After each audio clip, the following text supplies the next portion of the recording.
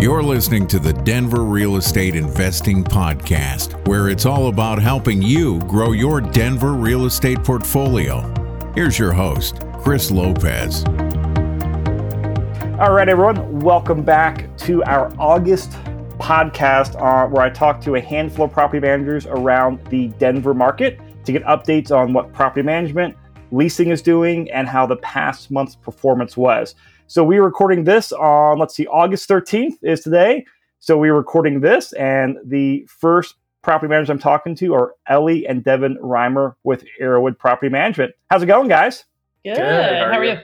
That was insane. Great. You guys got to do that the rest of the show. Okay, we'll try.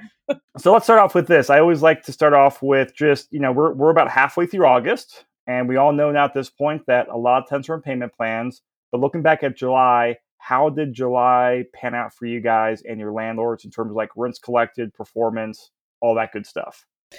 I would say our delinquency amount is still the same. I will say August has been a little bit different shift, or per se like a feeling in the market. The tenants that are really truly struggling are at their last rope. There's not much more we can do for them. They're all on their 30-day postings. They're coming into court, so the stress is super freaking them out. When we go into the court system, it's kind of like playing a monopoly system of getting a court date. So over here at Arrowwood, we're working with our owners and giving cash for keys and try to negotiate really hard to get these guys out. It's just, I got to say, this is some really sad days. The people that are really at the end have big balances, NSFs that we're seeing. Thank God it's not a huge amount of people. But when you run the numbers, those couple people, it's some pretty sad stories, and there's no resources. So we did at Arrowwood, the last couple of weeks, we've been going out to try to find resources for our tenants. And thank God I got really good owners that are holding on. And so we were able just to pull this guy that had $11,000 balance.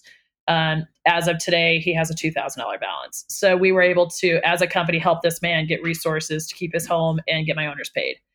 Because I'm going to tell you, honestly, this is probably the first time I've got to say in 15 years, eviction's not the way to go because the court system is so lagged. It's just going to take these guys forever, and my investors make no money. So do you think this shift in August has anything to do with the extra unemployment benefits running out at July, the extra $600 a week? I do. You feel that?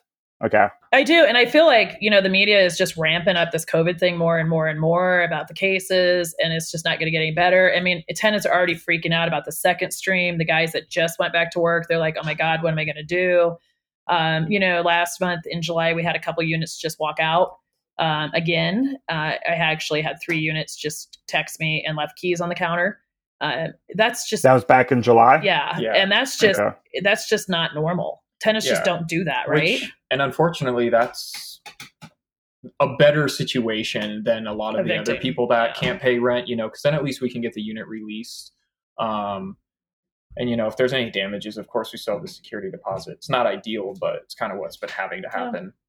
And and like I just said in another meeting, I'm going to tell everybody the most important thing is the applications that are coming in. I got to tell you, man, you've got to really screen these people, because if someone else is giving cash for keys and we're not processing through the courts, we don't know if they have a $12,000 balance to the previous person.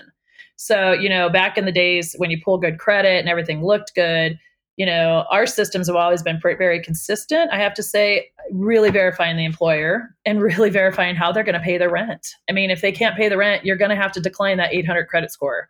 And you got to change your guidelines to adapt to that. Because if I get false paperwork, I'm going to decline, right? It's just, I can honestly tell you, we're still renting very fast. The market's great. I don't want to put anybody under like, oh my God, the market's on fire, because it's not.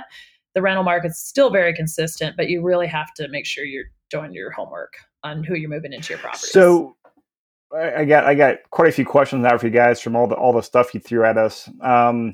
So out of your portfolio, what's the rough percentage you would say of people that are delinquent on rent? 2%. Yeah, 2%. Very little. Like July, we collected over 90 definitely over 95% of our rents. And it's the same people that we had issues with the month before. It's the back rent that's stacking up. It's hard to answer that all the time because, I drop my owners like on the 15th and then I pay my owners on the 20th, 21st, 22nd, 23rd. So as a company, like, we have over 300 doors and I have 3 people that need to be evicted. So, and those with large balances. So that's 1%, right? If I'm doing my math, 1% or less than 1%? Yeah. Okay. So when we run those kind of numbers, we're comfortable. So overall, you're collecting the majority of your rent for most of your tenants, but then you've got 1% of your portfolio where, hey, these guys are just not paying. And are those handful of people, are they people that are just like gaming the system, or they're just like life sucks right now just because of COVID for them? It's a little bit it's a combination of both. Okay. It's really hard for us to keep our emotions out of it because we're the ones talking to our owners that aren't making the mortgage, that don't have the mortgage covered. And we actually, I don't know, Devin and I almost take it personally. Like when I have to keep calling these investors saying, oh my God, you don't have your rent. I would say one is working the system for sure. And the other 2 are seriously in tears. When we came to that 30-day mark, they knew it was over. And unfortunately, I don't really feel I had the legal team to back me to tell them it was over. So that's when we really started negotiating pretty hard to get them out or get them resources to keep their home. All 3 of those owners, or those tenants, we actually asked to do a walkthrough on it, even through COVID. And thank God all the properties are in perfect condition, because all an investor hears is no payment. Oh my God, they're trashing my home. The world is crashing, right? Mm-hmm. So we were able to reassure to our investors that the property is still in good condition. And just because they're not paying their rent, they're not trashing the home. And that was a good reassurance for the investor. And are you seeing like a common theme with, again, this might be hard with like those 3 or 4 tenants you have. Are they certain, tenant class or property class type? Are they all, a Class C building in this part of town? Or is it like, can you kind of give the high level overview for each of those 3 or 4 tenants as far as just like property type and location? I'm just really curious as like if they're identifying like trends. So one of the properties is sitting in Cherry Creek Schools and it's probably worth $600,000 and his rent's $2,700 a month. So that's a pretty nice detached single family there. Okay. And then one is in a building in Congress Park. No, Congress Park's the other one. A really nice building. It's probably a B class. That one is the one that's working the system a little bit. And then our third one is setting in North Aurora. And they're trying, man. That's a case of... It's a grown man calling in crying every other day. No income. Ugh. They've lost it all. So, yeah. So that's interesting. So those are very 3 distinct tenant and property classes. Okay. So there's no one, hey, avoid this. No, not, we're not saying that at least. Not with COVID. And, I think the scary part about COVID right now is at the beginning of COVID, everybody lost their jobs and that affected everybody, right? So now what I'm seeing is people are getting sick with COVID and they have to take off 2, 3, 4 weeks, get 15 tests before they're, a negative. And that's what's killing the next round. And honestly, that is the round that scares me is when people start getting sick with COVID because they have to take so much time off. Oh, I haven't even thought about that yet. So that's probably going to be, that'll be an issue as well. Hopefully we don't get a spike here like in other states, but if that happens, like, And it seems that makes sense with, people that lose their jobs that can't work remotely. So, I mean, those tend to be slightly lower paying. Okay.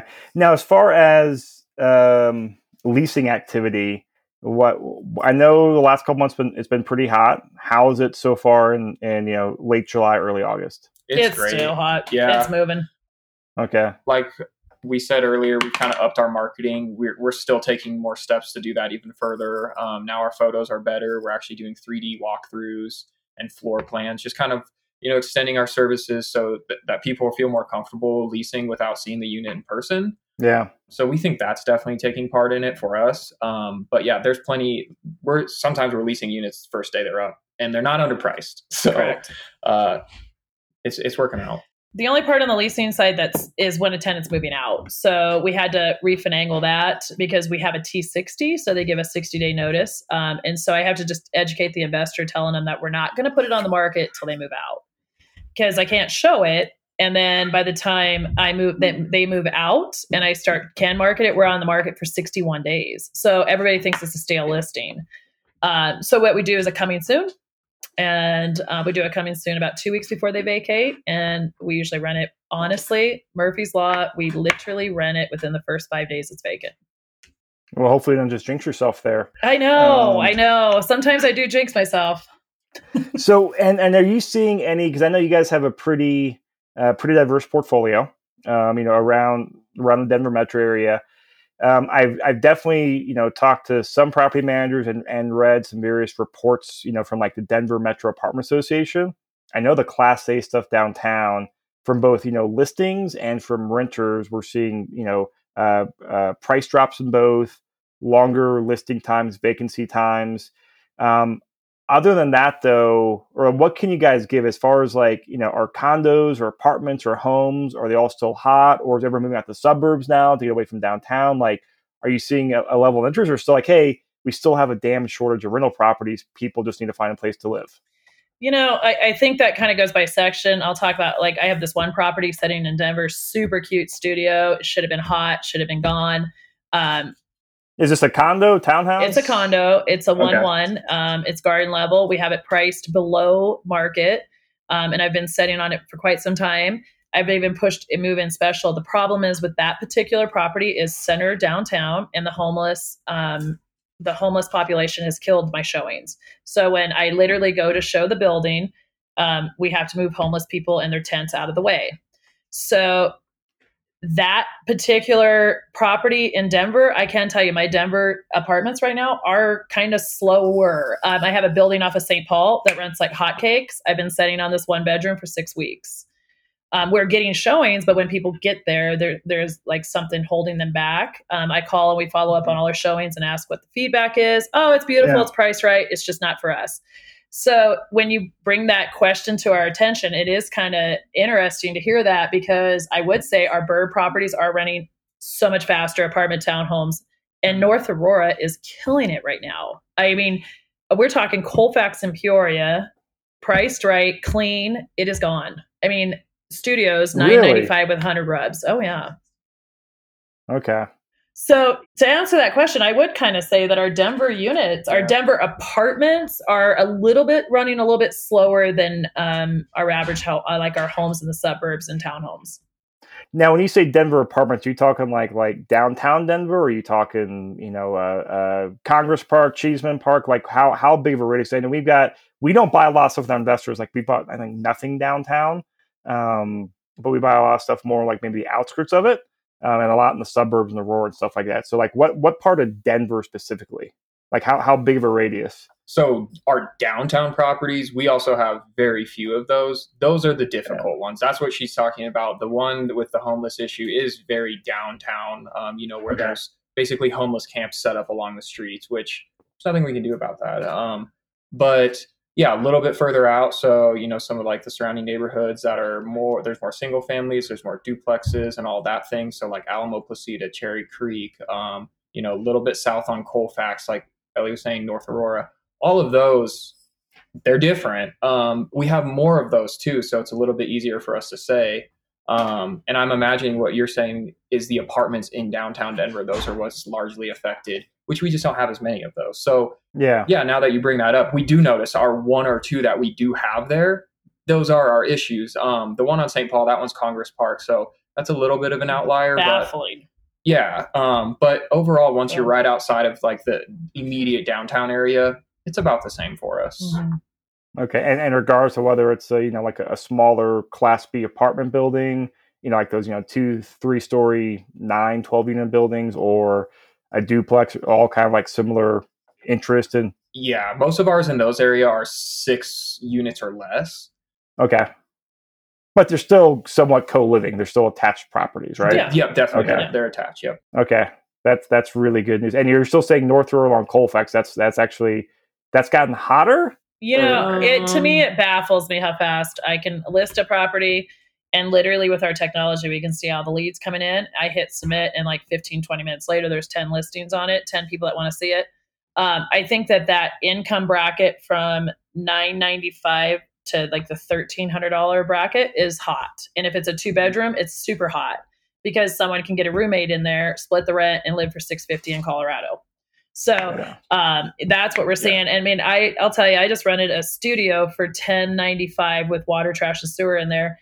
And I mean, this man has an 810 credit score, and he couldn't find anywhere in Colorado under $1,100 that was clean. Now, and this is that one that like right off of Colfax. Yeah. Yes. So the caveat with that, I guess, is these are also the ones where we're finding that we need to do our research on these tenants before we place them. So yeah, we're still getting a lot of interest, but they're also the ones that are kind of like, all right, is this the right decision? How much more do we need to spend on vetting this tenant? All tenants, you have to invest a lot of time in right now. But our other ones that are a little bit higher price, I think what it comes down to is they're on salary jobs that just got changed to work from home rather than they lost their job. Okay. So because when I first asked that question, you guys, a lot of people listen to the podcast, you guys have different facial expressions, and yours kind of went a little bit very different than Ellie's, which is, oh, it's hot. Yours. So you're saying it's still a good market, but more just, hey, you have to really do your extra tenant screening and due diligence on there. Yeah. It's there. And it's just a matter of making sure it's the right fit. A long-term thing. And the big thing is we just have to do our job. Like, you have to really take the time and process that application and really ask for all the stuff. Like, you can't apply with Arrowwood unless you have pay stubs, driver's license, and everything loaded.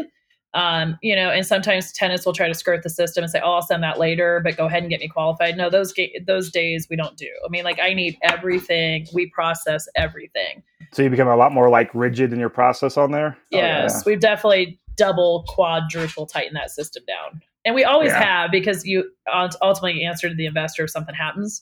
But I mean, I've seen some stuff come through on some of our apps, and I'm like, that's fraud. That's forged.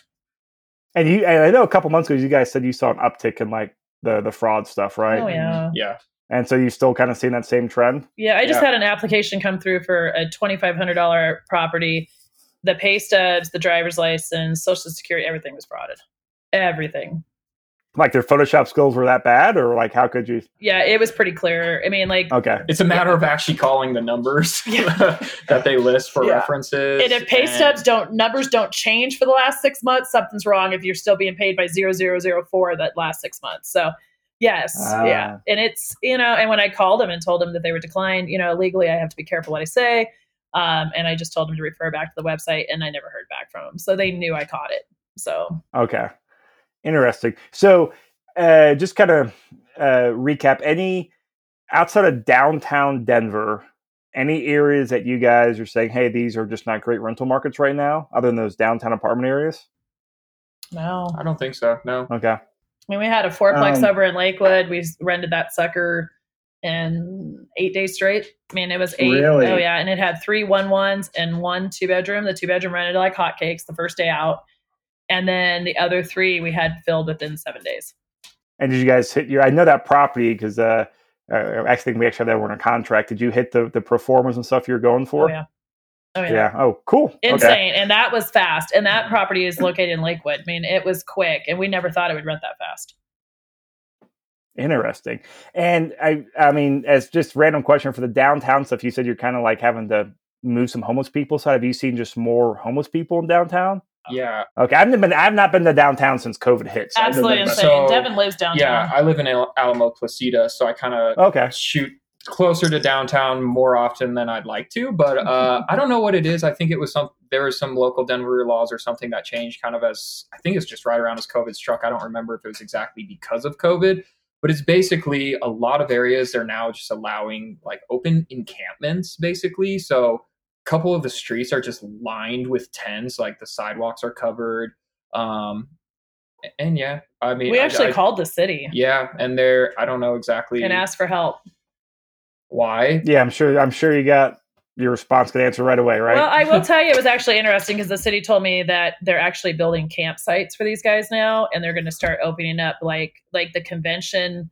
They were talking about opening up the convention center off of I-70's parking lot to relocate them because they know it is a huge issue. I mean, like when I tell you tents, I mean, I'm telling you, there was one of our properties, there's probably 50 tents, shopping carts, grills. I mean, they have made themselves a home.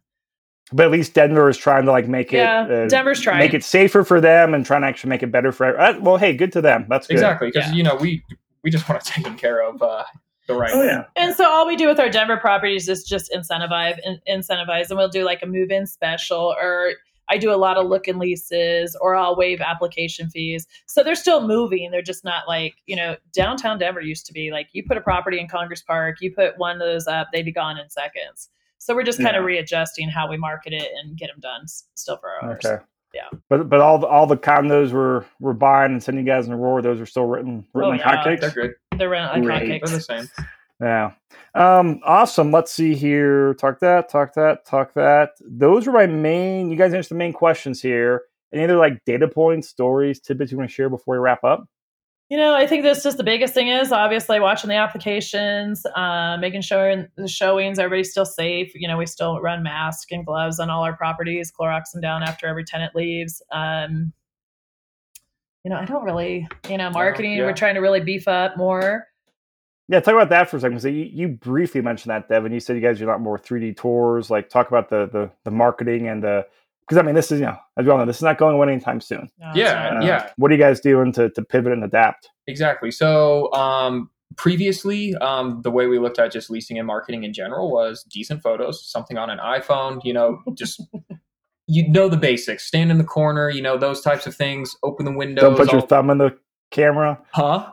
Don't put your thumb in front of the camera. Exactly. Close the toilet seat. Right? Yes. That would work. Basic marketing write-ups, just the basic information you need. Post it to Craigslist and Zillow Network, and you have your interest. COVID hit, of course. We immediately tried to change. What we did was video walkthroughs. That helped us crazily. Having our showers walk through again with an iPhone, get a good video, just try to kind of show people what the space actually feels like. Step outside, kind of see where your front door is, because people are not going to see it.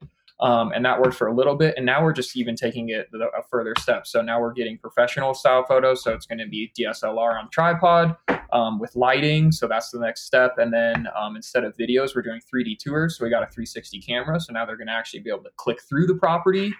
That's just furthering their ability to explore it without seeing it. And then we're also adding floor plans. So again, giving people more information so they feel more comfortable leasing these units. I think it's a matter of trust, and they're going to get what they're seeing online. And the reason we did floor plans, just as an example, is we had so many people saying, "Hey, what's the dimension? How big is this wall? Will my bed fit there?" Simple things that we hadn't had to deal with before, because somebody would walk in and they know, like, "Oh yeah, this is a good size room." But in a video, or just pictures, it's harder to tell. So now with floor plans, with a little bit of details, like, hey, this wall is roughly 12 feet. You have to be careful there, because it has to be accurate. So, we kind of do a little disclaimer, like, these are rough measurements, but we try our best to be accurate. So with the floor plans, the 3D tours, and then better photos, that's what we're doing. We're kind of just getting the ball rolling on that. So not all of our vacancies have it, but we think that's going to help us, especially in the future. Because like you said, this isn't going to change. Even if we can do showings, I think it's still better, kind of like pre-vets, tenants before we do show it to them. Yeah. And so obviously this is that's great, but obviously that's causing more work and more upfront costs, because a lot of stuff is you're hiring, professionals, not just you or someone with the iPhone. Is that driving up the leasing costs for your clients or investors? Are you guys absorbing it right now? We're going to absorb it all. We're eating it. Wow. We're not eating it. We're absorbing it for our investors. Same thing, guys. Yeah. It's a tool for us to lease our units quicker, which, it's better for them, but that's also better for us. That's our ultimate goal. Our fees are our fees. We're going to get the job done regardless. Well, I'm assuming too, you can then reuse it next year. Once you have it, you're good for a while, right? We look at this as an overall upgrade that we will do forever anyways. It's just COVID forced it. And it's very consistent. Cool. Then the marketing is very consistent. It is a lot of time. For me, I looked at it, I was like, oh my God, more manpower, more management, more overhead. But I think it's very important, we're in our properties, because I can tell you I don't leave the office much, and a tenant will call me and say, oh, okay, so what color cabinets does it have? And I'm like, one moment, please.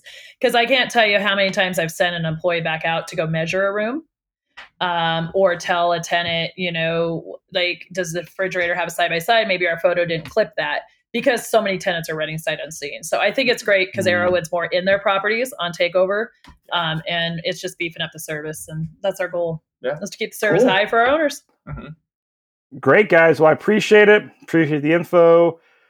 Stay busy, stay healthy. We'll talk to you next month. And of course, I'll put your guys' contact details in the show notes so people can reach out to you. Perfect. Awesome. I appreciate it. Thank you. Thanks.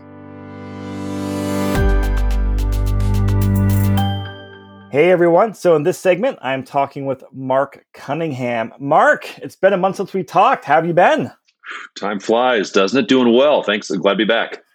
Good. Glad to have you here. So I know, you and all other PMs, it's been pretty good news so far with, pretty good rents coming in around year over last month. But I'm curious as to updates and really curious to see if you're hearing anything on, and it's only been a couple weeks since the extra $600 a month unemployment benefits ended. But let's start there. Are you seeing any issues with the extra unemployment ending now and currently being in limbo as to what the government may or may not do? It's a little too early to tell for us within our record. So the big perspective is with all of the COVID stuff going on as it relates to rent, what it's done is it's just kind of made the rent collection timeline extended. So for example, on a normal basis, if this were a year ago, I would have told you that by the 10th day of the month, we would have 95% of our, probably 90. By the 20th day, we'd have 95%. And by the 30th day of the month, we'd have 99% of our rents. So that's kind of the duration. Well, fast forward to today. I haven't looked in the last couple of days. We had our weekly delinquency and vacancy meeting yesterday. And I didn't even ask what our current delinquency is as of August 12th, because I know it's going to take us to the 20th to get the majority of those rents in, because we've had to extend our collection time frame. So by the end of the month, we'll be good, but everything is just taking longer. And part of the reason is because we're doing everything we can to give tenants longer to pay.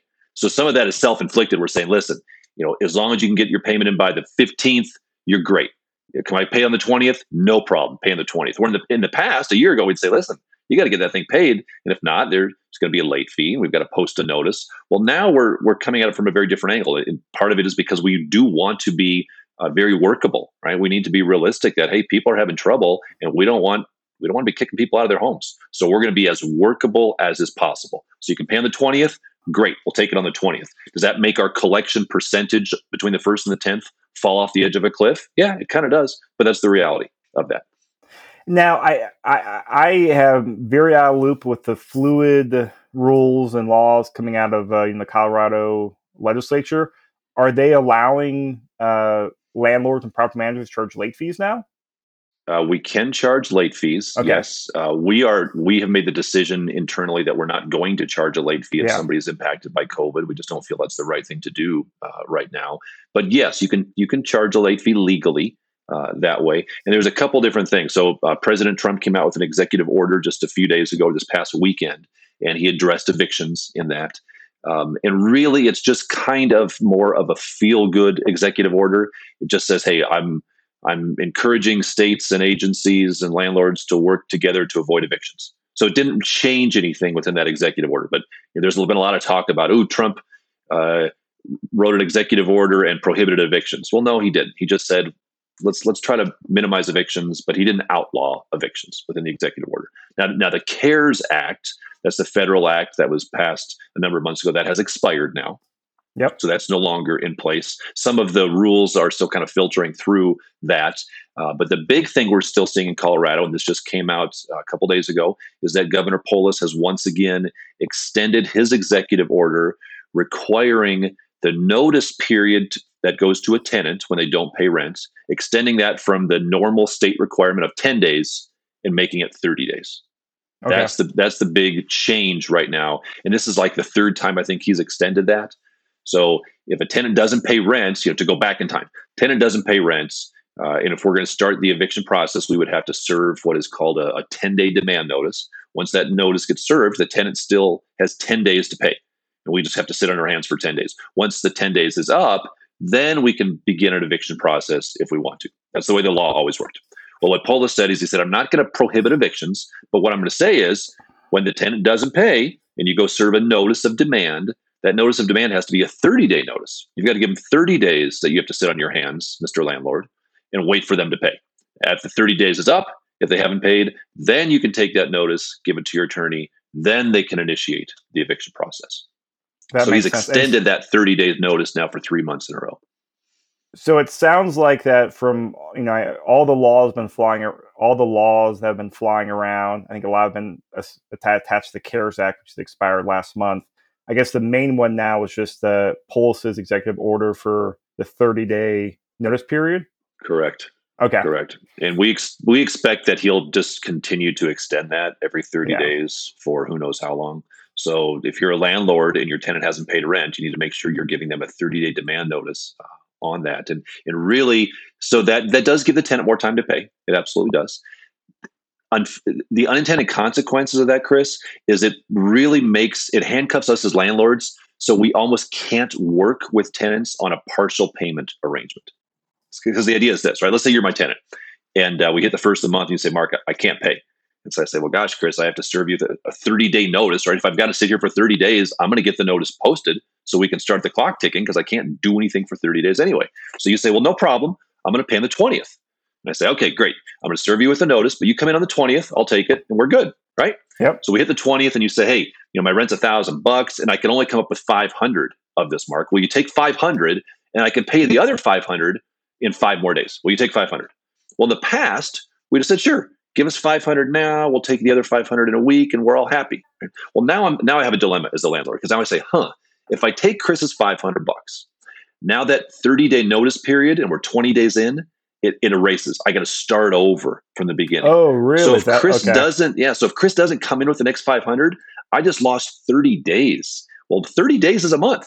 By the time that expires, now we're into the next month. So now Chris owes me a whole nother month rent plus the half the month he didn't pay before, and I got to start my 30 days over. So from a landlord's perspective, you think, well, gosh, I almost can't have flexibility in taking partial payments from my tenants because if I take $1 from you as my tenant, $1, I've reset the clock. So why would I want to take $1? I don't want to. I can't because it's not fair to our landlords. So that's, I think, the unintended consequences of this, because before this was in place, we'd make payment arrangements all day long and take partials all day long because if you didn't follow through with your payment arrangement, it's not a problem. I can serve another 10-day notice and we can restart the clock. Well, now if you don't follow through, I just lost a month as the landlord. So that's what I think folks that are like, hey, let's make it a 30-day notice, let's make it a 60-day notice. That's what they don't see is really this is hurting tenants because to some extent we don't want to take partial payments anymore because if you don't follow through, we can lose months and months. Interesting. So do you have a sense of or have you started the eviction process? Like how backed up are the courts? Because once you get past the 30-day, you have to schedule the court date, right? Yeah. We have one that we've been sitting on for about the last 5 months. And it should be like a slam dunk eviction case. It's a situation where, unfortunately, a tenant passed away and had no relationships with family or next of kin. So it's basically like this empty property that's been sitting there for 4 months, right? And so it should just be let's go in, move the stuff out. There's just some junk in there. We want to move it out and take possession. But we have to go through the legal eviction process. So this one should be about as streamlined as it can be. There's no dispute. There's no problems. We just need to get possession. We actually have court scheduled. We finally got a court date scheduled. It's taken us literally several months. We have a court date scheduled for next week. So we're very curious as to see, is this one going to be kind of easy and smooth sailing for us to regain possession? Because if we can't get this one done, then it doesn't speak well of ones that are going to be a little bit more sticky with tenants in place. And so post-COVID, this sounds like this is your first eviction court date? This will be our first eviction court date in the last, 5 months. Yeah. So next month we will see how that goes. And how did I want to loop back to this. How did I know we're sitting in I think August 12th today. How did your July numbers pan out? Yeah. Just as far as total gross rent collected, are you still on par for what you did July 19? Yeah, we are. So we looked at that yesterday. So we've got from a percentage of our tenants, because what we're tracking is who still owes money for July. Right? I mean, if we're not even counting August yet, because it's still too early in the month, really. We've got about just barely over 1%, about 1.5% of our tenants that still have a balance owed for July. So that's good news. Right? I mean, over 98.5% of our tenants have paid all their rents. But that 1.5% still has a balance for July. So with those folks, what we're doing is we're still trying to work with them, but they kind of fall into that category of what I was just talking about, where we have posted the 30-day notice. And we were just talking yesterday because we had one guy, a tenant, he said, hey, can I come in and I can pay almost all my back rent. And so we're thinking, well, no, we can't take that partial because why? Well, because we're like 20 days into the notice period now. So if we take it, we just lost 20 days. So we say, we'll still take your full payment, but we can't take the partial. So keep your money, keep your money until you get all of it, then come and pay. But by the time that happens, it's probably going to be September. So then it's a catch-22 again. Well, now we say, well, gosh, if we take this now, we're a month behind again. So it's that's the trick. That requires, I think, just some real wisdom in landlords knowing their tenants, what they're able to do, how much risk they're willing to take, and how much longer they're willing to extend the potential collection and eviction process on some of these. Because we do have a couple tenants, I think just two. We have two they're playing the system. Right? They're saying, hey, you know what? I don't have to pay rent. Come get me. I'm not going anywhere. I'm not paying. And let's just see how this plays out. And they're going to drag this thing out. And they have the legal right to do so. And so those are the folks that are kind of gaming the system. And there's very few folks doing that, I think, on a larger scale. But that's the reason the system was designed, right? To keep folks like that from gaming these small landlords. And so that's unfortunate. Can you share, I know you mentioned to me before hit record, I want to ask you before I give the number, but can you kind of share, the percent of tenants you have that are gaming the system or just are totally refusing to pay anything? Because you have about 1,000 doors under management, you said, right? Yeah, we've got about 1,000 doors, and I think we have two tenants. So 2 out of 1,000 that are saying, you know what, I don't want to pay. Just not going to do it, and ceasing that. But even with taking those into consideration overall, we still only have, I think we've got like 9 tenants that have balances with July rent. Okay, so you have about 2 gaming the system and just about 9 that are not fully paid up through July. Correct. So so all that is well below, if I'm doing my mental math right, well below 1% of your overall portfolio, right? Yeah. Yep. And when we look at the numbers, because some of those folks haven't paid, they haven't paid April, they haven't paid May, they haven't paid May, June, or July. So some of the balances can be significant, right? When those balances start accruing, but from a number of individuals, we're seeing that very small. Okay, so good overall, unless you're one of those unlucky landlords that has. If you're that unlucky landlord, you're saying, well, Mark, that sounds great. I'm glad everyone's paying, but my tenant isn't. And I've talked to some other PM companies that do have much higher delinquency numbers. So I think some of it as a landlord, you have to factor in what class of property do you have, right? I mean, A, B, and C class properties, that's different. As well as this is a good way, if you are a landlord, for you to measure how effective your tenant screening process has been leading into this. Right? If you had a really lax screening process and you were just letting people come in that really weren't qualified, well, then you're probably seeing, I talked to somebody, they've got like 20% delinquents at this point in time for last month still. Well, what that tells me is, gosh, your screening process probably just wasn't where it really should have been, letting those folks in the first place. Great. Well, Mark, those were all the questions and data points I had. Anything you want to share before we wrap up? Just a little side note on activity. Leasing activity is still through the roof. We're seeing a ton of demand for vacants. Still very slow for downtown condos, especially. We talked about that last month. That's just gotten worse with individuals looking to rent properties because of everything going on. Now, is that both like because from looking at some other friends that are realtors that are listing properties, and then I read the Denver Metro apartment vacancy data they released last month or for quarter 2. And what I've heard is that, from there, the class A from selling and leasing, those rents kind of dropped, but the class B stuff, the older buildings, is not quite as bad. Correct. Are you seeing similar stuff? Yeah, absolutely. And it makes sense, right? Because people that would have previously rented the class A, they're like, oh, yeah, that was stretching my budget. Let's go get a class B. Let's save $300 a month and go get this place that's 5 years older and maybe doesn't have the rooftop pool. And so you're still going to see demand. The demand's just going to fall from class A to class B. It's going to get pushed back, which is exactly what's happening. But that class A now, there's just not much demand for that from the income side. And then everything that's kind of happening in the urban center, that's having an impact as well, with folks saying, gosh, I don't know if I want to be downtown right now. The suburbs don't sound so bad. So do you think that's mostly from like the pricing, or if you're like, hey, I'm living downtown to go to a bar, hey, if I was, I'm no longer 25 and single, but if I was, downtown's an awesome place to live. I think it's a trifecta. Yeah. Okay. It's a trifecta of the economic conditions, right? I mean, do I have a job? Well, it's a concept of that. You got the COVID stuff going on. So the last thing you wanted to be doing is sitting in an elevator with 7 other people, right? Riding to your penthouse unit. So you think, gosh, the suburbs don't sound too bad. You've got the fact that most people can work remotely now, right? I mean, you're sitting in your house, I'm sitting in my house. So if I have the ability to work remotely and I can move to the suburbs and save another $500 a month in rent and have a property with my own garage and my own backyard, that sounds kind of attractive. Yeah. And then you've got kind of the urban stuff that's going on right now with social unrest. I mean, it's like a perfect storm of driving people out of downtown. We've got a property, Chris.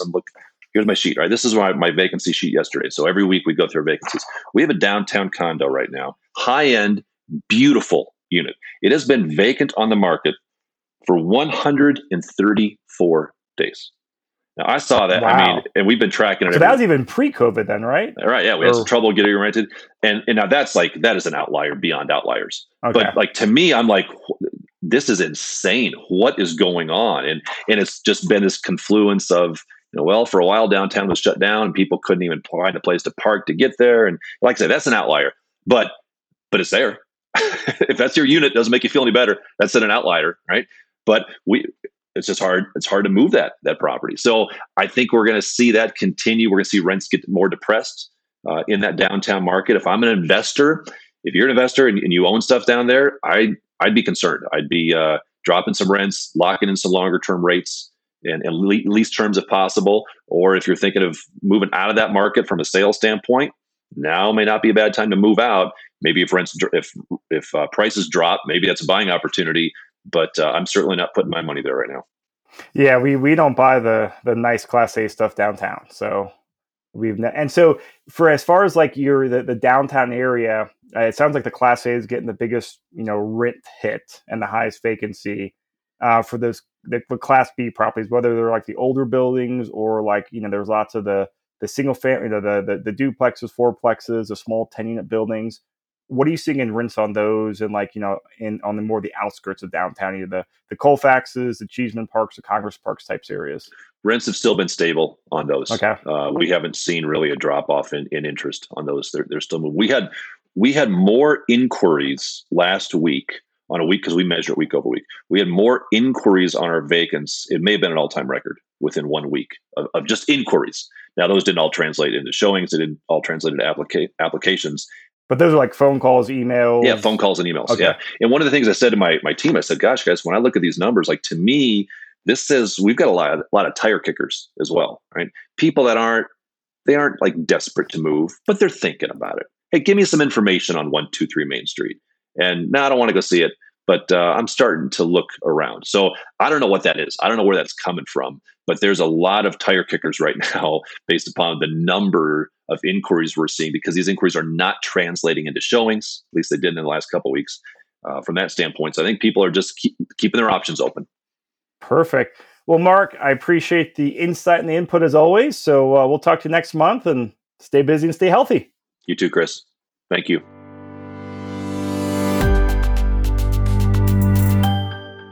Hey everyone, I'm now talking with Gray Hall from GK Houses. So Gray has been on, I think, all but last month's podcast, and I was able to give the couple bullet points you emailed over. So that was great. As a quick recap, if I recall correctly, pretty much, year over year, the last 4 or 5 months, you guys have been with about 1 to 2% of what you did the year over year. So how, we're recording this middle of August. How did July pan out for you guys? July, right in line, 97%. So we've kind of hovered every month. I think the lowest month is 96.5 up to 98. So right in line with where everything's been. It's been very consistent, which has been awesome. And then, just kind of within 1% of last year. So nothing, monumental. If you were just looking at the data, you wouldn't know that like a pandemic was going on. That's really, really encouraging. We're currently year to date at 95%. So midway through the month. So year to date, what does that mean? Sorry. Month to date. So in August. Okay. So kind of pivoting over to August, we're at 95%. So we've got a lot of payment plans that kind of come through on the 15th. And so once that data gets updated, I'd expect it to be, August to be right where July ended up. Now, if I recall, I think you said you had, out of all the properties you managed, I think you said you had a couple people that are not paying. Some probably legitimate, some maybe gaming the system. The eviction moratorium, I know they're allowing evictions now, I should say. Have you started the 30-day posting or evictions process any with your tenants? Or what are you doing? What are you advising your owners? Yeah, we have started it only with 2 people, and that's just people who are completely, non-responsive, and we've made every effort to work with them because that's really in the owner's best interest. We haven't gone through an eviction yet, so I don't know once it gets to the court system what's going to happen. I think that's kind of the gamble, how long it's going to take, and with going from 10 days to 30 days. So we're advising everybody, work with people as much as you can, but with collections where they're at, it's a very small subset of our tenants and owners that we're kind of having to advise through that. So we've had to post on 2, and one of them is just completely non-responsive, and the other one's just not willing or able to pay. And I'm assuming for the postings, you're probably not at that 30-day mark yet, right? No, we're not yet. So I think they were posted at the beginning of this month. And do you have any sense as to how backlogged the courts are? I really don't. That's a good question. I should probably ask my attorney. I bet one of our PMs has, but I don't really know. And so that's kind of all summer we've been advising with works with tenants, kind of figure out ways outside of the court system because it could be really backed up. And if tenants dig their heels in, the last thing you want to do is get in a backed up court system. So, I'm kind of curious. I've yet to talk to a property manager yet in this round who they've gotten to the court date yet. Yeah, it'll probably be next round. Their first court date in 2 weeks, I think. So, really? Yeah, that's the earliest one I've seen. So it'll be interesting to see how that is. It'll be interesting. Next month you start some of those evictions going through, and then the end of that the $600 unemployment. So we'll see. Maybe in September. That's kind of the thought. Is just we'll better know if a lot of that unemployment money was going towards rent, or if it was just not anything to worry about. So, and do you have any guesses or indications on there?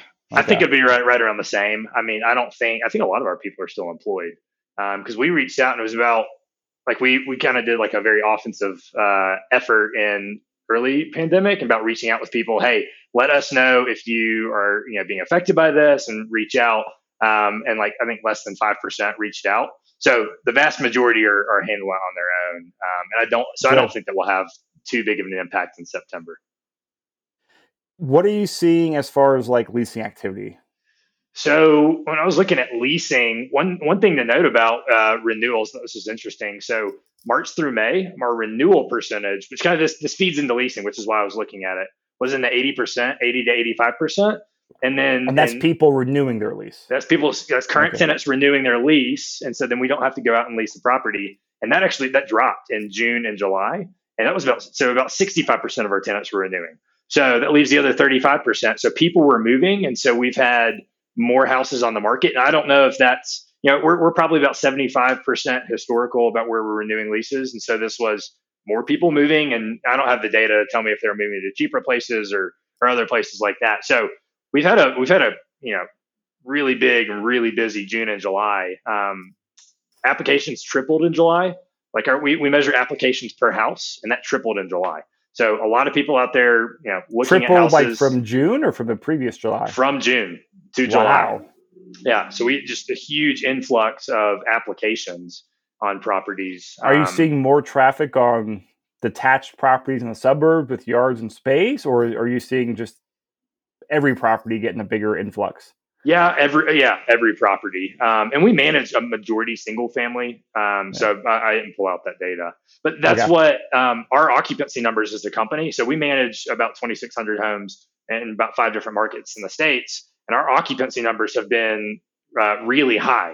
And so higher historically. And so that does kind of lead to that theory that more people are looking to single family homes. And so it could be pandemic related, a lot of that stuff. So as a company, we've seen that trend. But I haven't necessarily looked into that in Denver, so I can't speak to that. Okay. Yeah. And in terms of just the overall markets, are you seeing a couple things here? Are you seeing rents go flat, rents go up? Are you seeing different parts of town go higher than other? Because I'm asking this now because I read the Q2 Denver Apartment Association, written vacancy report. Mm-hmm. A lot of that's that's the big money downtown. Yeah. And they actually saw, I think the rents decreased like $36 overall, which has not been in line with talking with like you and other, I'll say the mom and pop property managers for mom and pop investors. Are you still seeing, what are you seeing in the rent trends going? So when looking at renewals, I've got hard data. Our average renewal increase was 3%. So we were bumping up the price between June and August of the leases that ended in June. So for our current tenants, and then I think it's roughly the same. We've been pushing for a slight increase. So year over year, we haven't seen the same data that I think that, because I heard that stat as well. Yeah. And so I don't have hard data on our new properties, but the renewals was 3% increase from the current rates. So we're still getting that and still pushing them. Okay, so you're still seeing rent increases. Yep. And it's 3%. Is that your normal rent bump you do? Yeah, that's consistent. Yeah. So we're between 2 and 5% depending on the property and depending on market. So it usually lands about 3%. So that's kind of right in line with where we've been historically. Oh, okay. Yeah. Good news.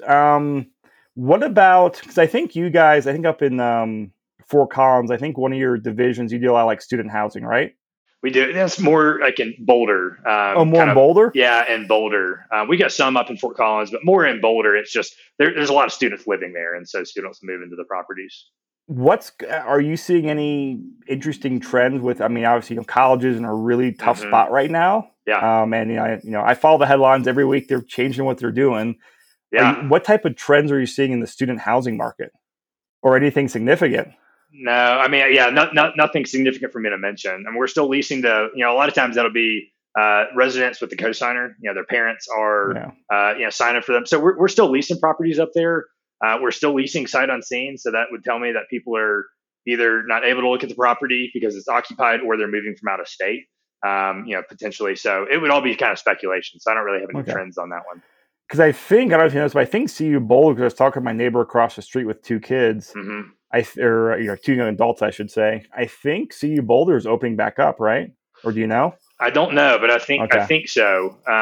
It changes so frequently. I haven't kept up with it. Yeah, I'm not. And I think that renters are, probably going ahead, and it's like if it's 50-50 right now, they're going to at least be in the city. And so we haven't had any issue leasing our Boulder properties. Well, plus, I mean, I'm thinking back to when I was in college. I was like, if I was locked down at my parents' house, I was a junior in college. Like, I'm ready to go back no matter what. So especially freshmen ready to get out of there too. Yeah, just coercing mom and dad. Hey, I'm sure that the school year is going to go on. Yeah. All right, so we got rental data, eviction stuff, leasing activity. Those are my main questions. What other insights, data, just what other stuff are you seeing out there? Man, I think we kind of hit most of this stuff. I mean, we're still taking on properties. People are buying, taking advantage of these low interest rates. That's really crazy to see where they're at. I'm sure you guys deal with that a lot. But leasing's really strong. I mean, our vacancy is really low. Our days on market is some of the lowest it's ever been. So now's the time to lease property. This is kind of the summer season. So we're really making the push this next 30 days to get all our properties off the market. And so we just found that they typically go for more money and they sit on the market for less time. And the kind of May through end of August, once you start to get to middle of September, things tend to sit out there longer. So that's my advice. Just kind of, if you got a rental, try to get at least right now, or at least into a long term. And a lot of people kind of did month to month through the end of summer. So just be thinking about that. Try and get something locked into the next summer cycle to make it easier on yourself next year. And I don't know if you noticed, but it's always interesting to talk to you with GK's national exposure. Other markets are in the Southeast. From a high level, are you seeing similar trends here in Denver, or in the markets like, tanking? Like, just what are they doing? No, it's very similar. Strong leasing across all markets. I mean, our Atlanta market is they're still getting tons of applications per house. I mean, it's very similar, which is kind of interesting. Denver and all these smaller markets in the South. So very similar trends, really high collection rates, low delinquency rates. We're leasing properties pretty quickly, which is really exciting to see, for investors and people looking to get into the markets. That this is, still a good time. And another random question here for you, Gray. Have you had any of your, landlord clients, I mean, how many, or if any, have they like freaked out and like, hey, get rid of my tenant, I want to sell my place? if you had many investor clients just freak out because the world's ending? And it's hard to tell if it's a combination of freak out and the fear, but also, I mean, home prices, you saw that. I mean, home prices are, I think, the highest they've been in Colorado. And so it's taking advantage. Say, I could de-risk here and I could take some money off the table. So we've had a fair number of owners, and that's what the majority of owners kind of leaving our business are just selling. Okay. But we haven't had, nobody's just a pure freak out and kind of, spur of the moment, but it's probably taking all the factors in consideration of the equity that they have in their house, the risk that they could have if, round 2 comes, or if their specific tenant did have payment issues. But for the most part, a lot of the owners selling were already planning on selling. And so it might just have sped up the timeline, kind of given the current market conditions with low inventory. Yeah, I've talked to a few clients that actually a lot of times been through like chit chat as we've been buying properties. From a listing agent. In other words, like just, I'll say like a lot of like, older investors, they got portfolios they bought in the 80s and 90s. Mm-hmm. They're cash now just take their chips off the table. They're like, hey, they're one guy, he's retired, he's 70 something in Hawaii. He's selling like 30 properties in Denver just to take the money off the table. So I'm curious of how much that is going for, especially like, as you said, people that are older, they're in a good position, and they're just wanting to move their money and move it to maybe somewhere a little bit more safer, or not safer, but just less volatile, if you're an older investor. Yeah, because if you're like, hey, I built this, and if it, if you get the potential to lose it took them a long time to build it. And so if they take the money off the table and maybe they're thinking they could sit it out for a year or two, or kind of put it somewhere a little, maybe less risky if they're viewing it. But I think there's definitely some of that going on. But I think it's a lot of factors. I don't think anything has been driven purely by, I'm afraid of having a tenant right now, because it's working out for a lot of people. Tenants still paying rent, and we're still able to lease properties and get tenants in there. So nothing freak out worthy that I'm seeing right now. Great. Yeah. Awesome. Great. Well, I appreciate the update. And in the meantime, stay healthy, stay busy, and we'll talk in September. Awesome. Thanks, Chris.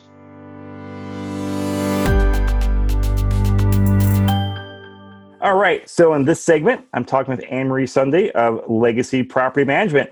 Now, Anne-Marie, I know you couldn't make it last month's podcast. I think you were traveling. So we got to catch up on how things went in June and July for you. So first off, glad to have you back. How are you? I'm great. Thank you for having me again. Love being here. Of course. And so, as a quick reminder, you have a lot of, detached single families in your portfolio. And I know through April, May, or this first couple months we started doing this, you were at like 100% rent collection. Yes. How did things pan out for you in June and July? 100%. We haven't missed it. For both months? Yep. Okay. And well, that's phenomenal. What are you seeing we're recording this, I think August 14th is today. Yeah. How's rent collection so far this month? So we have everyone but one, and he has requested, due to a job change, he has requested for the last 2 months to pay on the 15th. He made it in July, and has every intention. He's already emailed and texted he'll have his rent in tomorrow. So we don't have any reason not to believe that. So sounds like a great tenant. Yeah, I'm very blessed to have really good tenants, communicating as well. So what are you seeing from like the leasing activity standpoint? Crazy. It blows my mind how incredibly still here we are in August. Typically we start to see a little bit of a downturn. Certainly last August, it went really, really quiet, picked up a little bit in the fall, but we have not stopped having large leasing months since February. And again, just finished July with a large leasing month. We have several properties that are up for lease currently, and most of these are, I would say half of them are new into our portfolio. So we have added 6 new properties in the month of August, and we're halfway through the month. Oh, wow. And are these just like new investors buying properties or primaries turning investments doing that? Little bit of both, actually. Okay. Couple of primaries getting relocated out of the state. Couple of investors that, they bought another primary and they're still in the state and want to rent instead of selling. That's about 3 of them. Another one listed for sale and decided, hey, how about if I list for lease and see what happens first? So we just got that last night. It's a Cherry Creek over $1 million house that we're listing for lease, as well as it's listed for sale with an agent.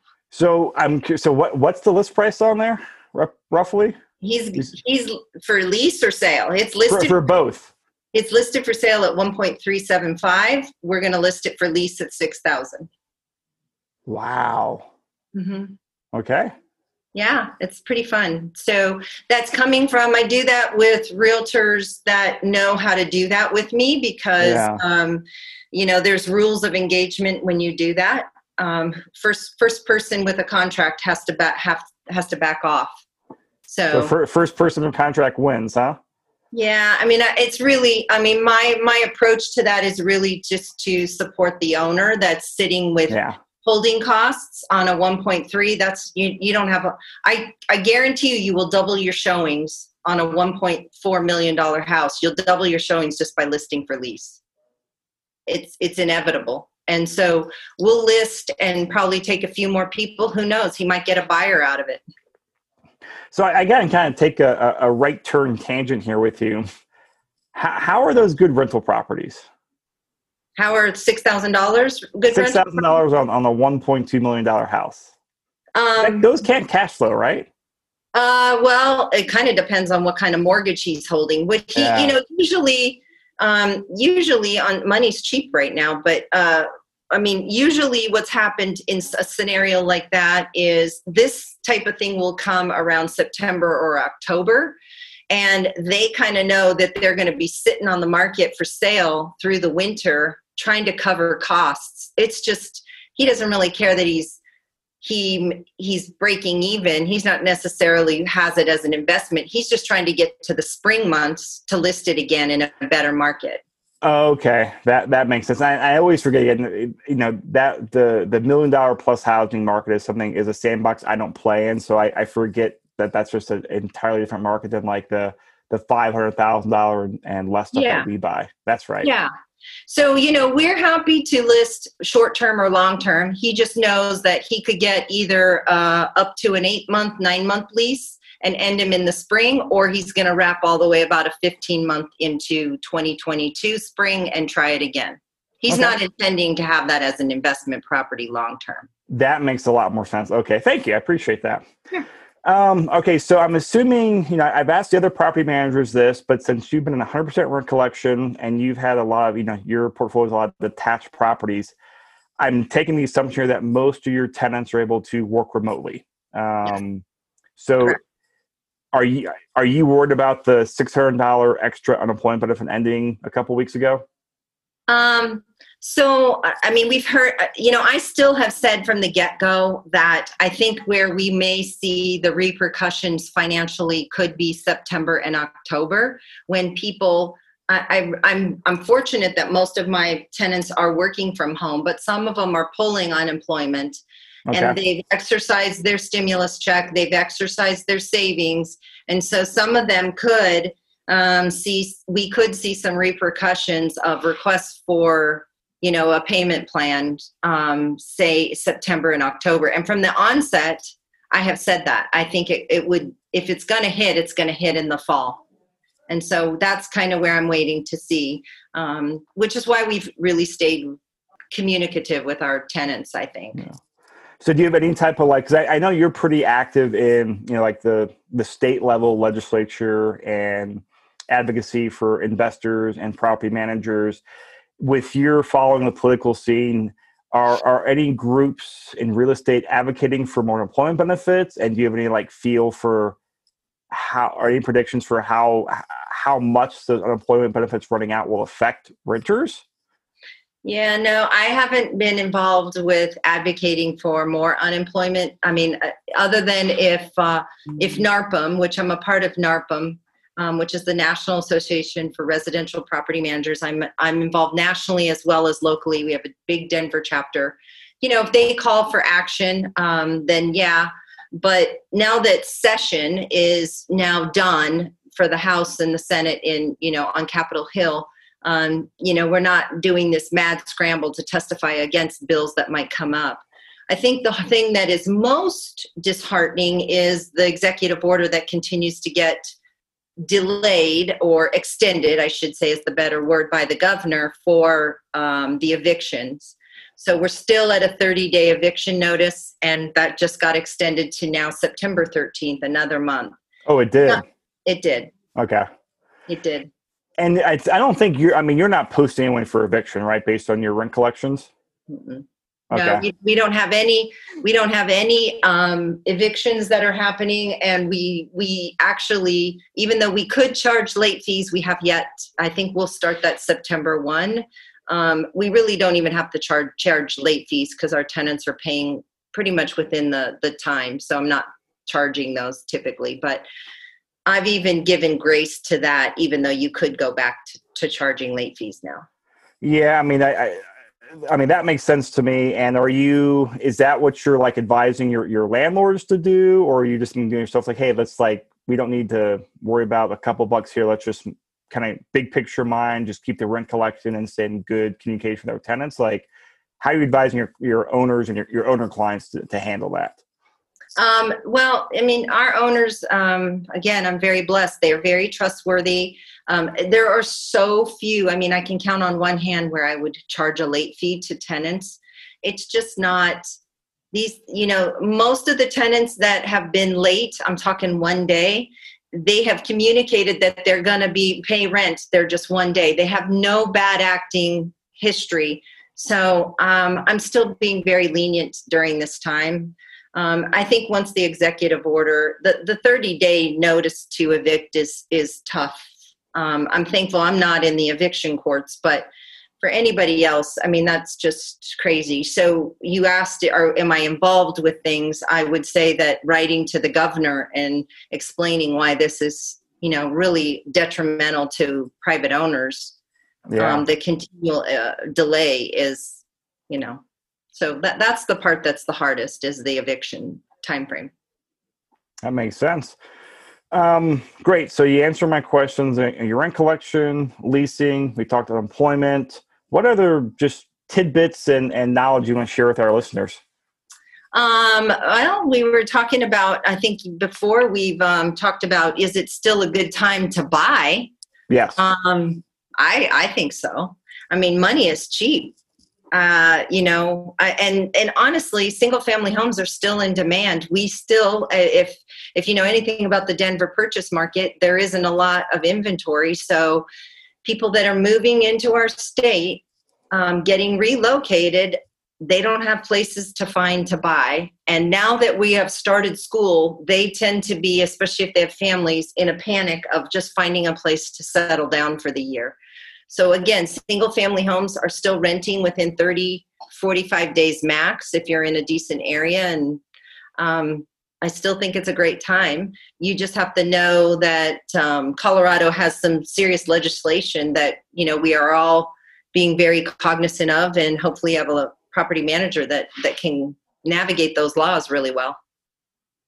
And I know, I can't remember if this was on the podcast or just a side conversation we had, but you had mentioned, I think this was back in like April, May, that you leased, within 1 month, like 5 homes in the Highlands Ranch, and they're all to tenants from New York City.